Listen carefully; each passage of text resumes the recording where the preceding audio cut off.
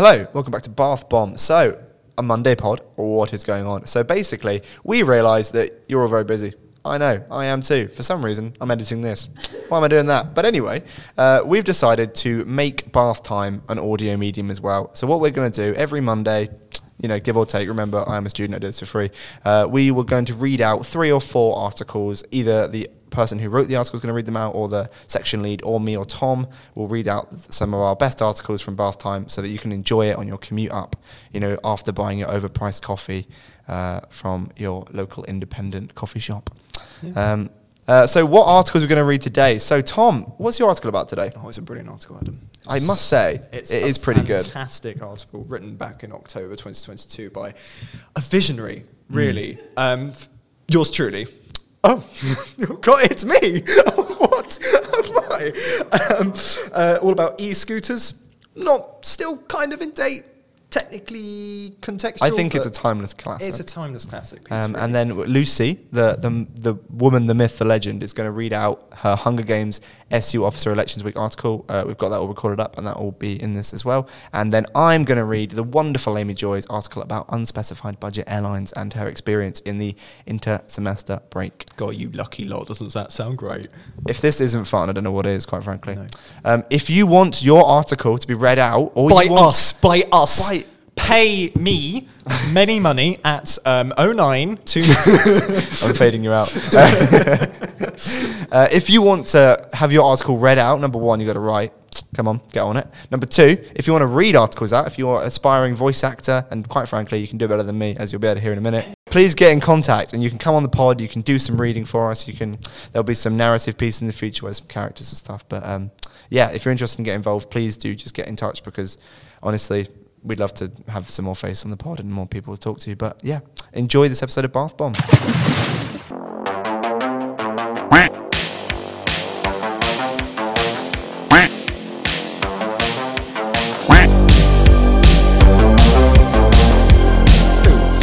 We're back. This is Bath Bomb, just in case you forgot. We are a part of the Bath Time magazine, therefore we've got to read some articles. It's e-scooters, itsy bitsy teeny weeny risky injury machinery. Here it is. I'm about to read it to you in the voice it was meant to be read in. We are truly living in the future. Parks on every corner around Bath are affordable, accessible, and more environmentally friendly forms of transportation. As part of the Future Transport Zones initiative, e-scooters have become a transport of choice around the city. It's almost impossible not to see one hurtling past you on the already slightly precarious road crossings, shouting some profanity about your mother, which you didn't quite catch. I'll be the first to admit, these things are fun. E-scooters honestly make me feel like I'm in Back to the Future 2. Admittedly, 7 years late, and they don't hover. Chasing some life vest wearing punk down the road. I have friends who completely swear by them, and I absolutely understand the appeal. They are a student's dream come true. However, I think it's important to remember what e-scooters are. Although personal e-scooter usage in the UK is a legislative backwater, there have been some numerous publications on them. According to one by the House of Lords, e-scooters are technically motor vehicles, meaning they need insurance, technical standards, payment of vehicle tax, licensing and registration, driver testing and licensing, and the use of relevant safety equipment. It's also illegal to use them in spaces set aside for pedestrians. I don't know about you, but I'm doubtful as to whether this is the case and whether anyone really would be arrested for lacking these under the Road Traffic Act. E-scooters are essentially road-legal vehicles which can go up to 12.5 miles an hour, which is the speed cap in Bath, and they are very manoeuvrable onto pavements, with little legislation surrounding them. But that's personal scooters. Voi, the provider of e-scooters to Bath, is under licence for the city and therefore have a clearer responsibility regarding their legal usage. They check users have a driving licence, that they're informed of requirements before they're allowed to use the service on their app, and, to be fair, that's pretty good going considering the scope of their operation. The quiz is easy to pass, but the rules are just as easily forgotten. Voi pushes for the use of helmets and high-vis when using their scooters. Again, just speaking from personal experience here, but my fluorescent wardrobe is somewhat lacking, and a helmet is not often a feature of my phone's keys, wallet, check. Voi misunderstands how people view their scooters, or at least for the purposes of legal tickboxing. E-scooters are a quick and highly available way from A to B. By design, the e-scooter service lends itself to ad hoc travel, for example, after a night out. Now, it goes without saying, but do not use e-scooters while drunk. Much like the club hookup, the day before essay, and any trip to Milton Keynes, it's a stupid idea. But the walk home just seems so much more convenient when it's on a magical moving board of light and wonder, doesn't it? Students are one of the key audiences for Voi, and I'm sorry to say, but we're exactly the sort of people who are going to use them like that. In 2021, there were 1,352 collisions involving e-scooters in the UK, resulting in 1,434 casualties. By policing area, Avon and Somerset accounted for 7% of these casualties, second only to the Metropolitan Police, 36%. This does include our largest sister city of Bristol, and it must be considered that Avon and Somerset are only one of 30 trial areas for e-scooters. But increased presence also means an increased incident likelihood. Which takes me to my final point. The extension of the service up the university via Widcombe Hill means that e-scooters are suddenly a really viable way of commuting to university. And although this article is sceptical, e-scooters are a brilliant emerging mode of transportation, and if used responsibly, they could be a total asset to students living in the BA1 to 2 postcodes. Widcombe is a steep hill, though. The corners are sharp, the roads are cramped, and the views are stunning for those of you easily distracted by landscapes. Voi remains an excellent opportunity for us, but I implore you, plan your journey, wear a safety kit, just think of how majestic your safety yellow vest would look blowing in the wind, and remain vigilant on the roads. May all your Hill Valley chase fantasies come to fruition.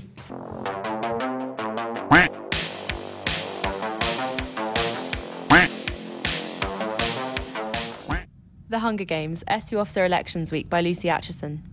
After 4 years at the University of Bath, I don't believe there has ever been an SU Officer Elections Week as wild as that of the 2022-23 academic year. Now known fondly amongst media as the Hunger Games, the twists and turns of the election week gone by had to be seen to be believed. Let's set the scene. It's the beginning of elections. There are 22 candidates standing for office, 7 are gunning for the role of president alone. It's going to be a tough week. Amongst the tributes from each district, we have a real variety of candidates. From current SU officers re-running for election, sports BNOCs with an army of fans behind them, second and final years hoping to secure employment for the following year, sorry not sorry, and politics students armed with policies that would make Lenin's teeth chatter. Of course, we can't forget the people running the show, the Capitol, the Democratic Procedures team. In a similar vein to the actual Capitol in the Hunger Games, our leaders did surprise tributes with rules this year that added twists and turns to the game that no one could have foreseen. I'll be taking on the role of Hamish Abernathy in this extended Hunger Games metaphor. I'm old, tired, I've seen more election round than I care to remember, and I probably wouldn't get through the period if it weren't for alcohol. Usually I've been outside of the election season, watching all the chaos unfold from my lovely committee position on bath time, but not this year. This year, Blake Walker's campaign team recruited me. It has to be said, watching the inner workings of the SU elections is far more entertaining, stressful, concerning, and anger-inducing than tapping away on a silly little laptop about whose policies are going to be completely unrealistic, like I have done every other year. This retelling of SU Elections Week is all from my perspective and generally focuses on the SU President candidates, as I had the most interaction with them. Friday, 3:55pm. All candidates and their teams have mass emails ready to send to every society on campus asking them to endorse their campaigns. Unlike normal years of elections, our capital changed the tides in this election season by granting societies the ability to support SU officer candidates publicly. Why? No one really knows. But what I do know is the dreadful sound of hearing students crying when the Jazz and Astrology Appreciation Society turned down their endorsement pleas. Candidates were scrambling all over the place to find support from student groups. Abby claimed rugby, Jimena was victorious with Latin American Society, and Blake won over Bulu. But it remained to be seen whether any of these endorsements would actually help candidates win. Spoiler, they didn't, but they did cause everyone a lot of stress. Social media pages began popping up all over the place, with candidates using bright, bold colours on their posts to show everyone that they were different from all the other candidates who used bright, bold colours on their posts. It was evident by the sheer number of candidates using blue and yellow for their campaigns that what had started out as a friendly competition was now war. Monday. Monday was a sleepy start to the day. Most candidates were inside the edge, being repeatedly questioned by Peter Irvine on their stance towards free speech and first bus, 2 out of 3 F words that students at Bath like to indulge in. Unopposed community officer candidate Hannah was first up in questions to candidates. I want to dedicate this part of the story to Hannah, who I believe is the Rue Barnett of our Hunger Games. Friendly, intelligent and kind, everyone was rooting for her to win. Ha ha ha ha, I hear you say. Hannah's answers were fantastic, and she got across her passion for the SU to everyone in the audience. Next came the presidential candidates. All I can say is, 7's a crowd. Dan, who I think is similar to Finnick Odair, was in his not like other candidates era, claiming that he couldn't really persuade anyone to vote for him because it's a popularity contest, but also promising a crowd-pleasing policy of hashtag make happy hour great again. Works for me, Dan. Esther, with the strong and bold personality of Joanna Mason, said she was going to scream if she heard one more candidate use the word transparency. Fair point. I get where she's coming from with that one. And Ronaldo started a lengthy debate with Jimena about whether including more than one international student in a first-year flat is inclusive or exclusive. Legend has it, he's still arguing his case. Tuesday. Candidates flocked to the parade on Tuesday to campaign for the votes of their fellow students. David got loud and proud by putting one of his campaign team in a shark costume, God's strongest soldier, while Hannah and Esther were winning over candidates with sweets and baked goods.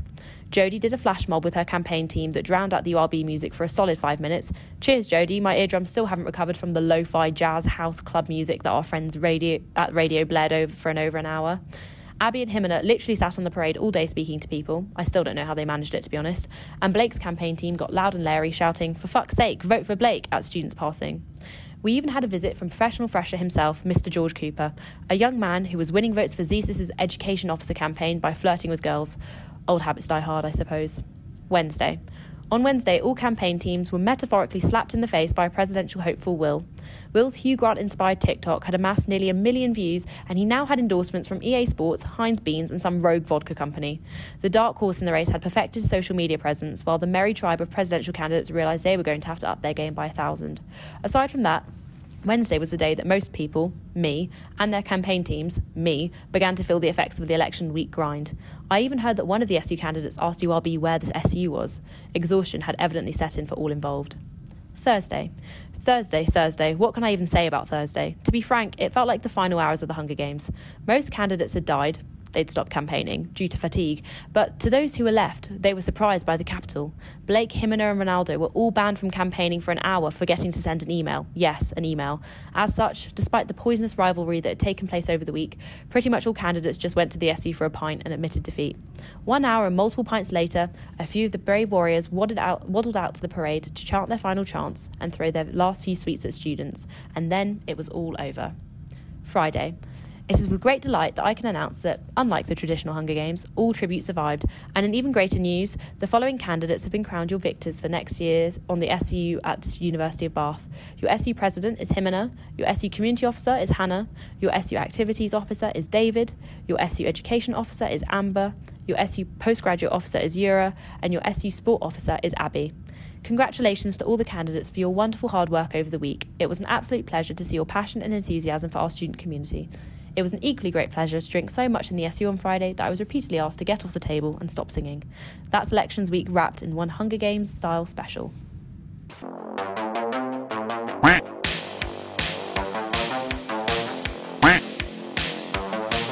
I'm now going to read an incredible article by Amy Joy. It's called Budget Airline, Friend or Foe, and this was published on the 2nd of March. Inter-semester break means only one thing, right? A trip.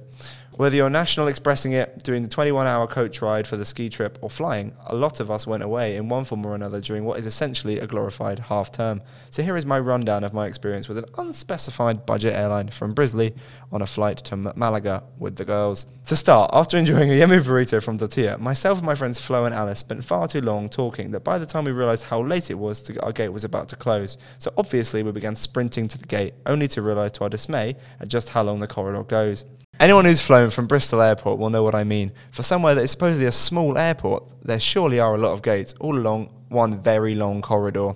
Anyway, we huff and we puff and we get to the gate, only to find that the flight we were supposed to be boarding was late to land, which meant there was a delay by half an hour, which passengers were not informed of. This meant that after our run, we had to stand basically dripping in sweat, just waiting to be let out of the gate and onto the plane. What an ordeal. Now, when going on a trip with 3 people flying, one would expect to be able to sit together. Not when you're flying budget, love.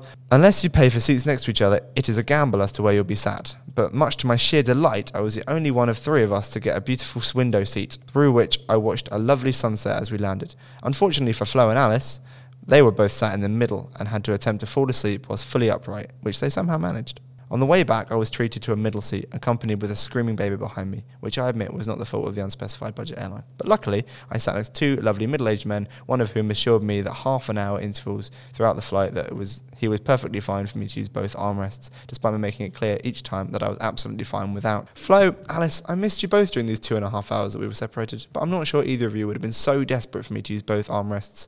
So middle-aged armrest man wins. Thank you for unspecified budget airline for this experience. The lights were also kept on the whole time, which meant a nap was not taken, although this did allow a middle-aged armrest man to check as and when he wished whether my arms had finally made it to the armrest. Other than this, everything was pretty smooth. We were delayed and had quite a rough landings on both sides. But at the price of a mere £40, I don't know how much more I'm entitled to complain. Unspecified train company, take note, a flight to Malaga was less expensive than my train from Bath to London. I, for one, know where I would much rather be.